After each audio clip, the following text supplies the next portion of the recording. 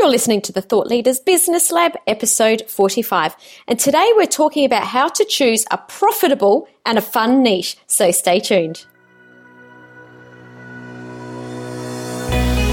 Hi, I'm Samantha Riley, and I work with thought leaders and experts to help them double their income, their freedom, and their impact to create a business and a life they love.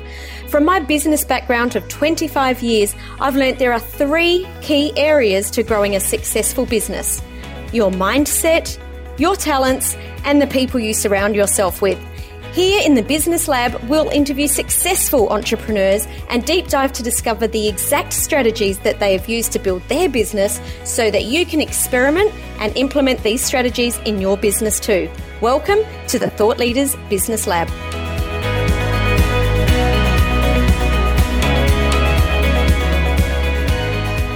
You're listening to the Thought Leaders Business Lab, episode 45. And today we're talking about how to choose a profitable and a fun niche. So stay tuned. Hi, welcome back to another episode of the Thought Leaders Business Lab.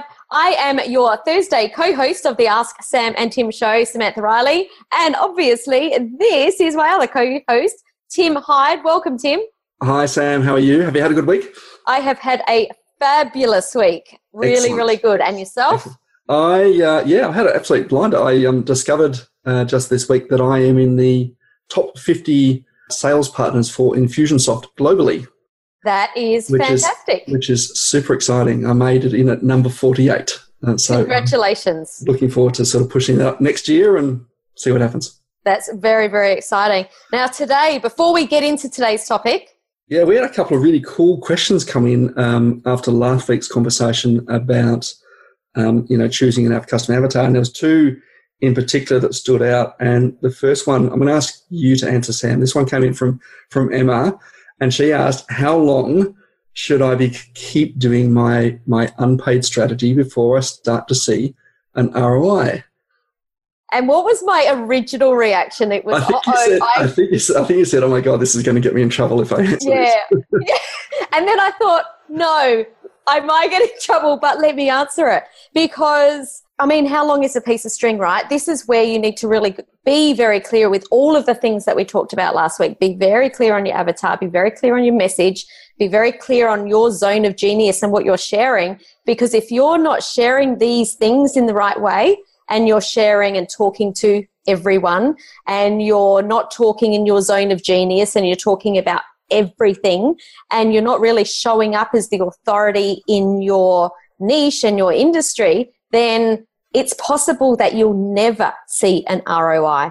But if you do get these things right, the things that we were talking about last week, if you get them right, you could actually see a return. You could have someone signing up on a strategy call with you the same week that you start talking about it. And it's totally possible that you do. So it's very, very important and absolutely imperative that you do get all of these things right, be absolutely 100% on message and on point. Yeah, a few years ago, I worked with a celebrant who'd spent 18 months trying to reach his target market on LinkedIn. And while his particular sort of avatar, it was 50 to 65, second marriage, mature kids, and that's who we wanted to reach. And he thought, there's lots of people, these people on LinkedIn, they just weren't having that conversation there. No, because that's not what LinkedIn is for. LinkedIn is a professional networking space. So, and as soon as we moved him across to Facebook and, he said, we're going to advertise to people who are saying they're now in a relationship or engaged, he picked up 3 clients in the first week. So, so it's not just about the message. It's about where you're sharing that message. Yeah, absolutely. Now, the other question that came in that was we thought was interesting and probably worth exploring just a little bit more from Steve Gregory at Black Bull Performance Group. So thanks, Steve, for sending that in. And Steve asked, what is a negative avatar? I absolutely love this question, but I'm gonna throw it over to you, Tim. Yeah, so a negative avatar is someone you don't want to work with. I think when we build our avatars, we focus so much on who it is we want to attract. We kind of forget that sometimes there are people in our world who come into our space that we really should be saying no to because of for whatever reason. So a negative avatar really represents the kind of characteristics that you don't want to work with, or you can't make the impact that you want to make. And while we're starting out, and there is always a risk of saying yes to too much stuff. If you say yes to people who represent your negative avatar, you're not going to enjoy working with it as much. You're not going to be able to create the impact that you want to create. And that sort of starts to have this flow-on effect in other parts of your business because it's more draining, it takes longer to deliver, it's less profitable, it's less fun. You're unlikely to make the impact that's going to then have that person going, that was the best experience of my life, I want to tell everybody about it. And having that negative avatar is really important. Yeah. I think. I think that number one thing that you really need to tap into here just is really, really knowing your core values so that there's an alignment of values, because I have found personally that whenever there's, I've attracted a negative avatar, and I'm sure I'm not the only person that's had a negative avatar and taken them on and then just gone, oh, what did I do? This is not fun. It's always been a misalignment in values. So be very, very aware of and not just aware, but really live your core values and know what they are. That's right. Attracting clients is an expensive, time-consuming process. So that when you've got them, you want to keep the ones that you enjoy working with. And if you think about all the clients you're working with right now, there'll be a couple that stand out as your A clients. People you just go, this is awesome. No one ever wants to be in a position where they get that email or that phone call and just go, oh my God, not that, not that person again. And if you can qualify them out at the start and just say, look, thanks very much for getting in touch. I don't think I can help you. Yes. Here is something, go here. And I would always recommend sending them somewhere else and giving them a next step rather than just sort of, no. You're going to find that you enjoy your business a lot more.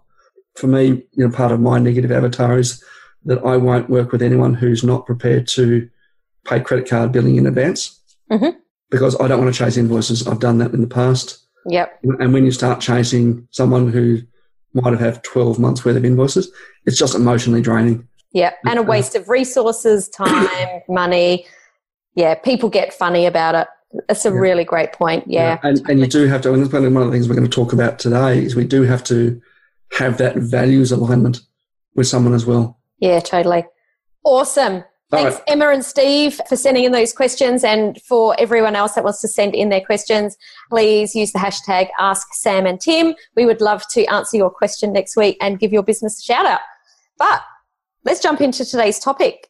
Tim, how to choose a profitable and fun niche. And I'm excited about this because profit and fun in the same sentence is like, tick all my boxes just there.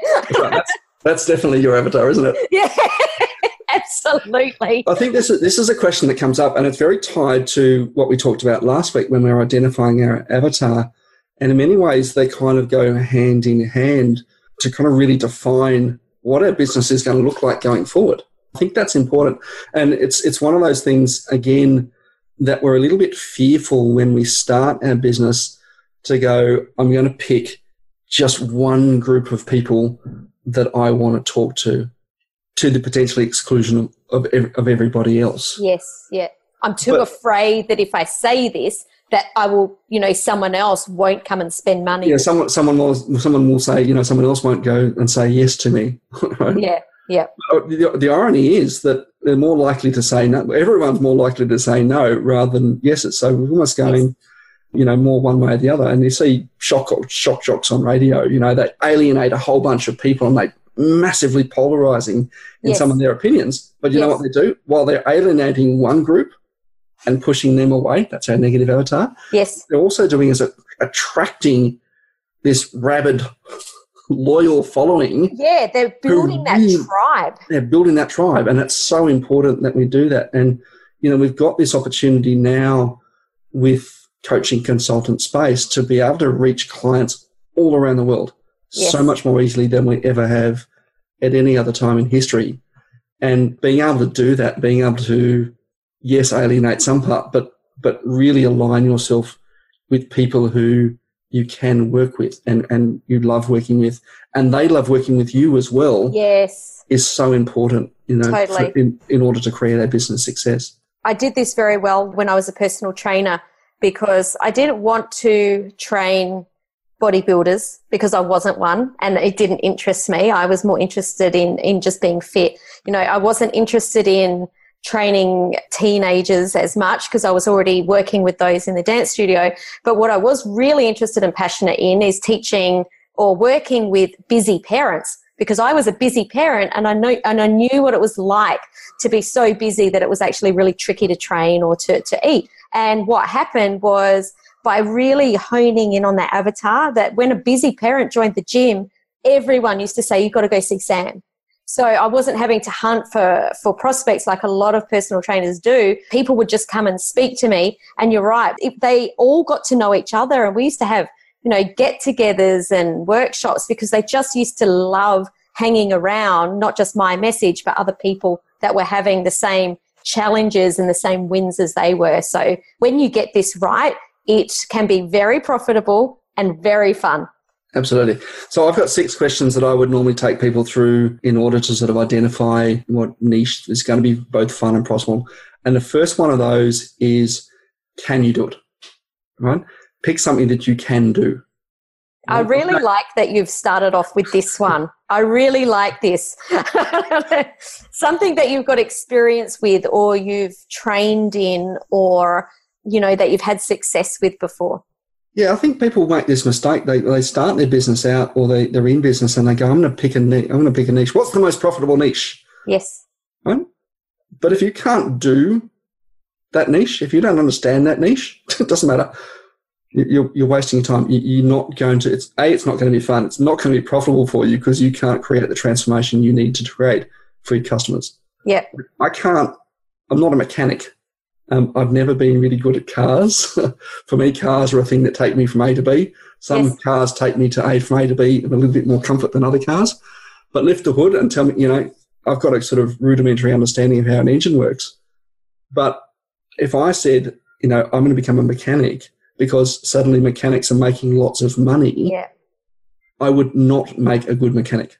Yep. And I think that we've all seen the business coaches, and that is a large niche of people think that, you know, business coaching is quite profitable, that have gone into business coaching that don't have a business. And, you know, I think we're starting to see the end of that little trend because they haven't been able to create the results. But that is something that I'm sure that everyone that's listening has seen at some point around the traps. Absolutely. Okay. Second thing I think people should ask is, what do you want to do?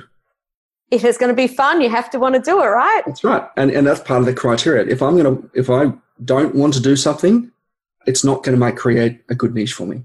Yeah. And so if I have to be, you know, a business coach and I don't enjoy business coaching, all right, so I got to know how to do it. But if I can do it and I don't want to do it, I could be a web developer. I've got a rudimentary, I did IT degree at uni.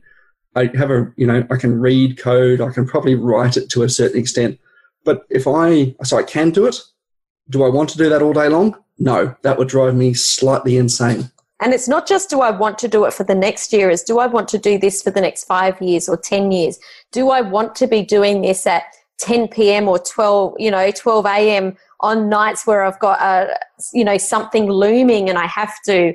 Sure, we don't work till those times every week, but you know, there's times that are high stress. So will I still enjoy it during the high pressure times and for many years? That's right. I think there's this really cool quote from Ralph Waldo Emerson that I like that says, that which we persist in doing becomes easier, not because the nature of the task changes, but because our ability to do it improves.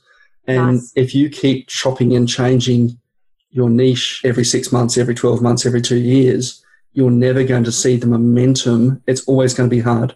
Yes. I keep telling I've told my son, you know, this from a very young age, is that everything is hard until it's easy. Correct. I come from a ballet background, and, you know, what happens in a dance studio, and specifically in classical ballet, you just are repeating over and over and over and over. And, you know, 25 years later, even if you're a professional, you're still doing the same moves that you did on your first day in class when you were 5 years old. It's all about mastery, and that's how they achieve mastery, is just repeating just over and over and over, and it's no different in our business. Absolutely.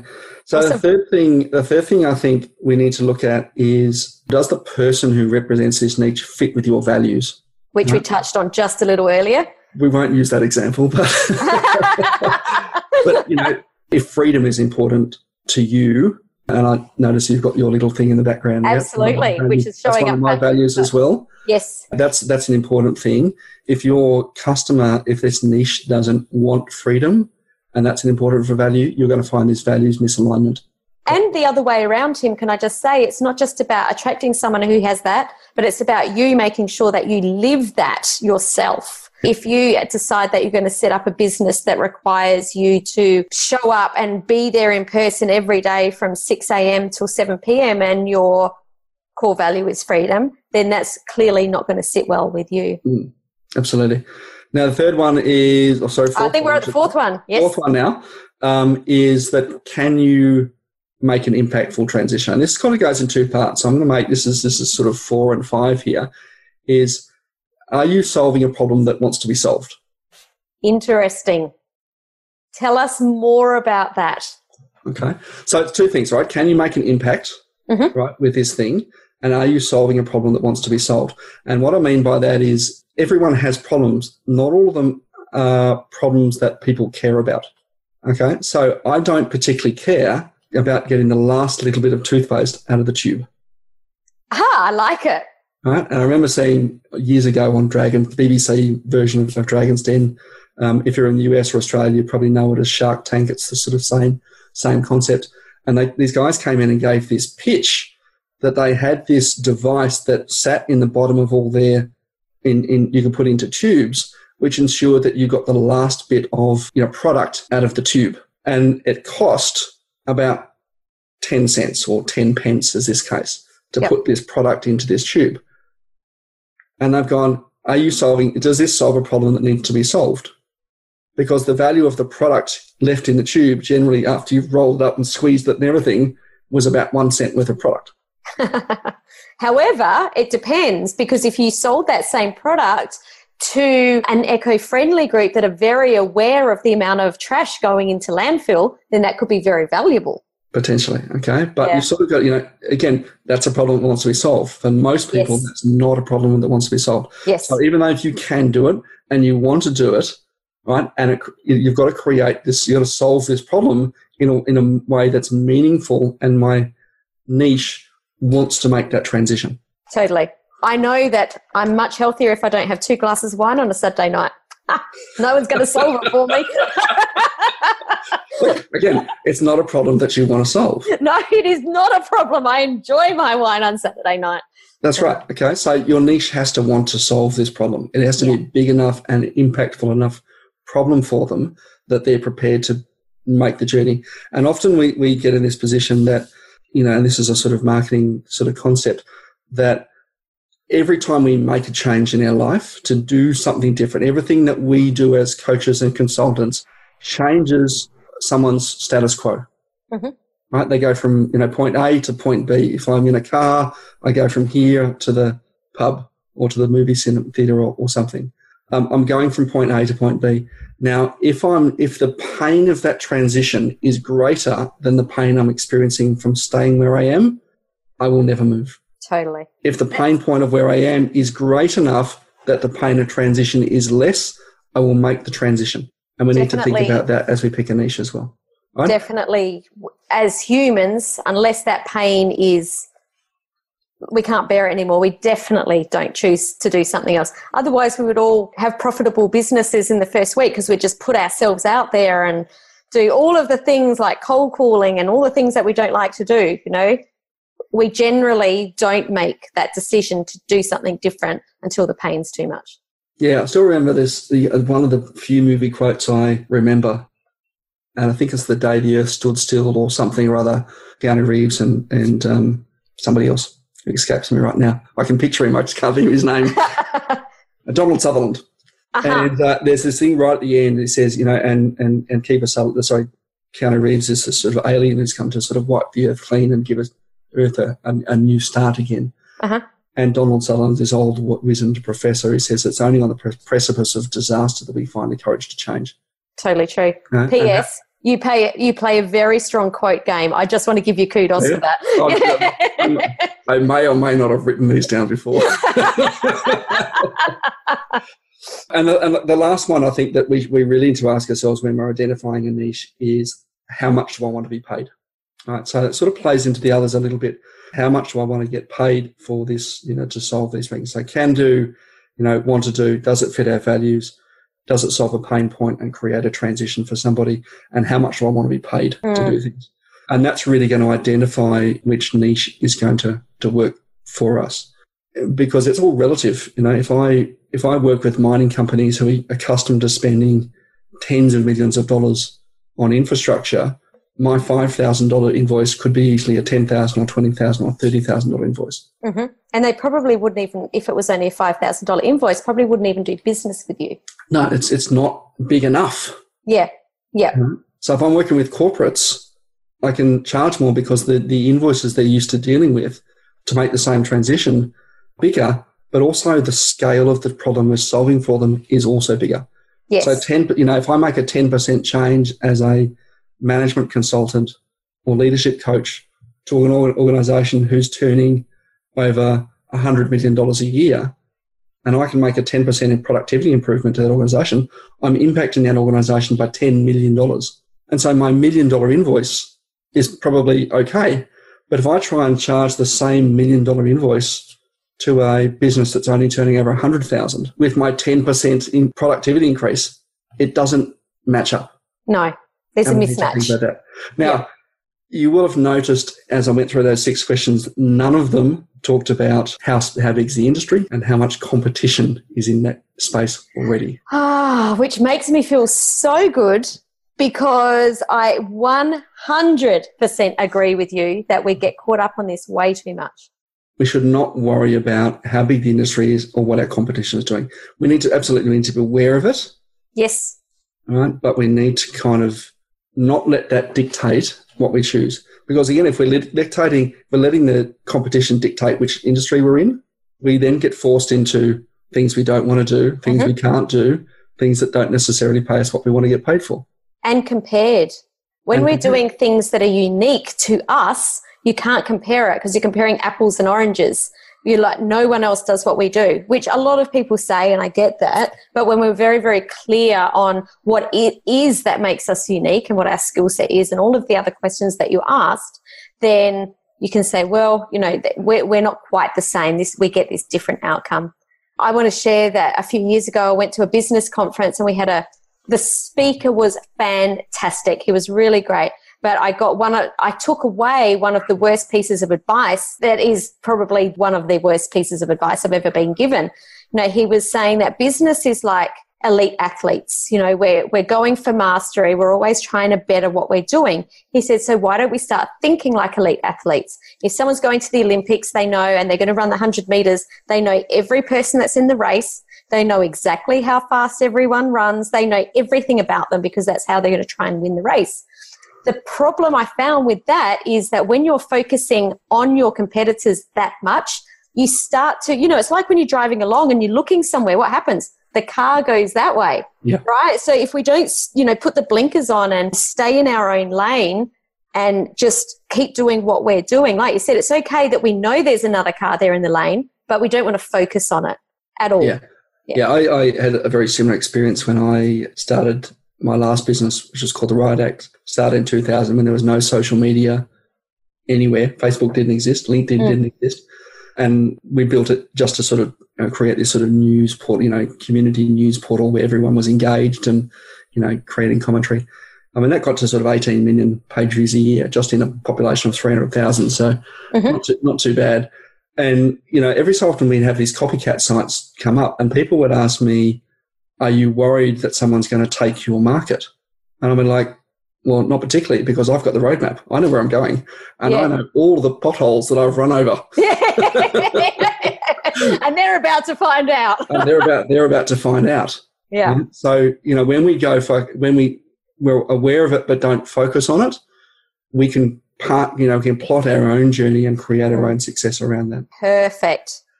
Now, before we go on, there's 2 other things I wanted to very, very quickly touch on when we sort of look at niche, and these are things that I think are important because more often than not, when we think niche, we think I've got to pick a particular industry vertical. Like I only work with mining companies, or I only work with naturopaths, or I only work with whatever. And we quite often get these sort of, these sort of very niche demographics. I only work with females between the ages of 40 and 45, who want to get fit. Yes. We can pick a horizontal. That's what I call a vertical niche. We can pick a horizontal niche as well. And a horizontal niche is more like a geography. So I only work with businesses in Sydney, or I only work with people who are at a particular stage of a journey. Right? That's also a niche, and that's what we'd call a horizontal niche. So for me, I tend to work with businesses who would find themselves a little bit overwhelmed. They feel like their business is not scaling as much as they want it to. They feel like they're getting pulled 6 ways from Sunday. They feel like they're dropping things in their business and it's not systemized. That's a horizontal niche. I don't care whether you're white, black, male, female, Jewish, tall, short, in the US, mining company, or clairvoyant. Yes. What I work with is people who are sort of hitting this glass ceiling and trying to break through with it. Yes. So, that's a horizontal niche. And we can also have a combination of both. Yes.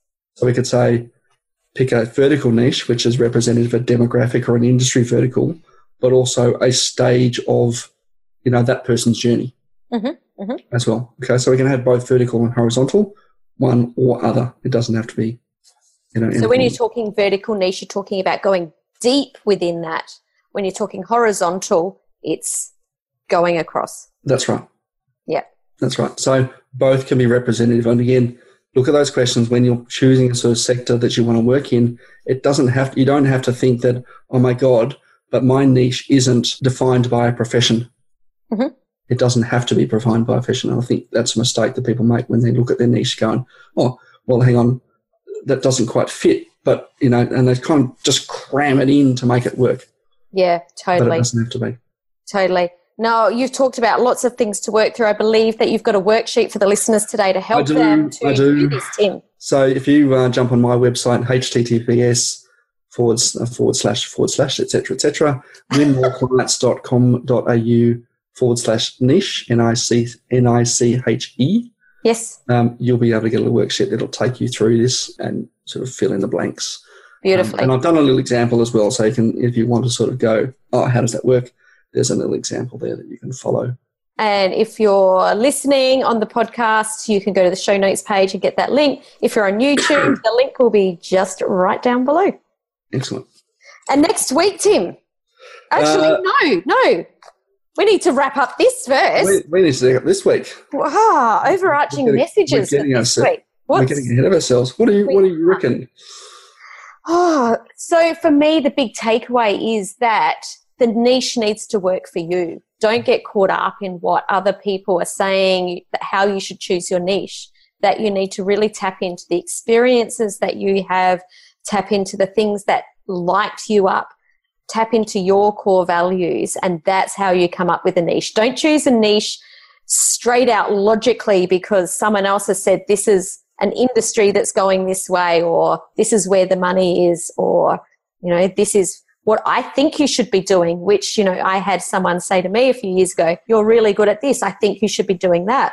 And I said, but I don't want to do that. So my takeaway would be is use a mixture of head and heart and to really get something that's unique to you.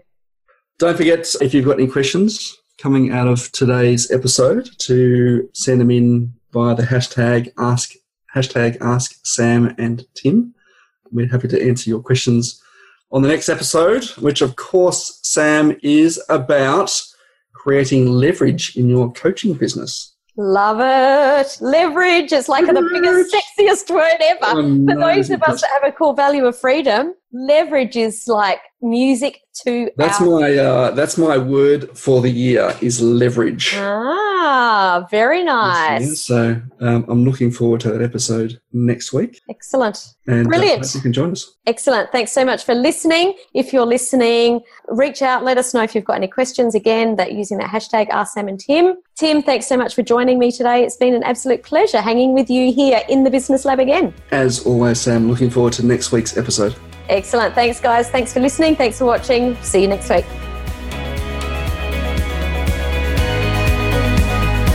Do you want to grow and scale your business so you can make an even bigger impact? One of the reasons I've been able to achieve the success I have over the years can be attributed to one simple factor: surrounding myself with like-minded people. People who think big like me, who have a desire for growth, and who understand the challenges we face when growing and scaling a business. That's why I've created a free community especially for thought leaders and experts just like you, and I'd love you to join us. Just request access to my free Facebook group at Thought Leaders Inner Circle. If you enjoyed today's episode, I would love you to share this on your favourite social account. Just head to samanthariley.global/podcast, click on your favourite episode, and you'll see the buttons right there to share the love. And as this show is new, I would love you to leave a 5-star rating and a review on iTunes. See you next time in the Thought Leaders Business Lab.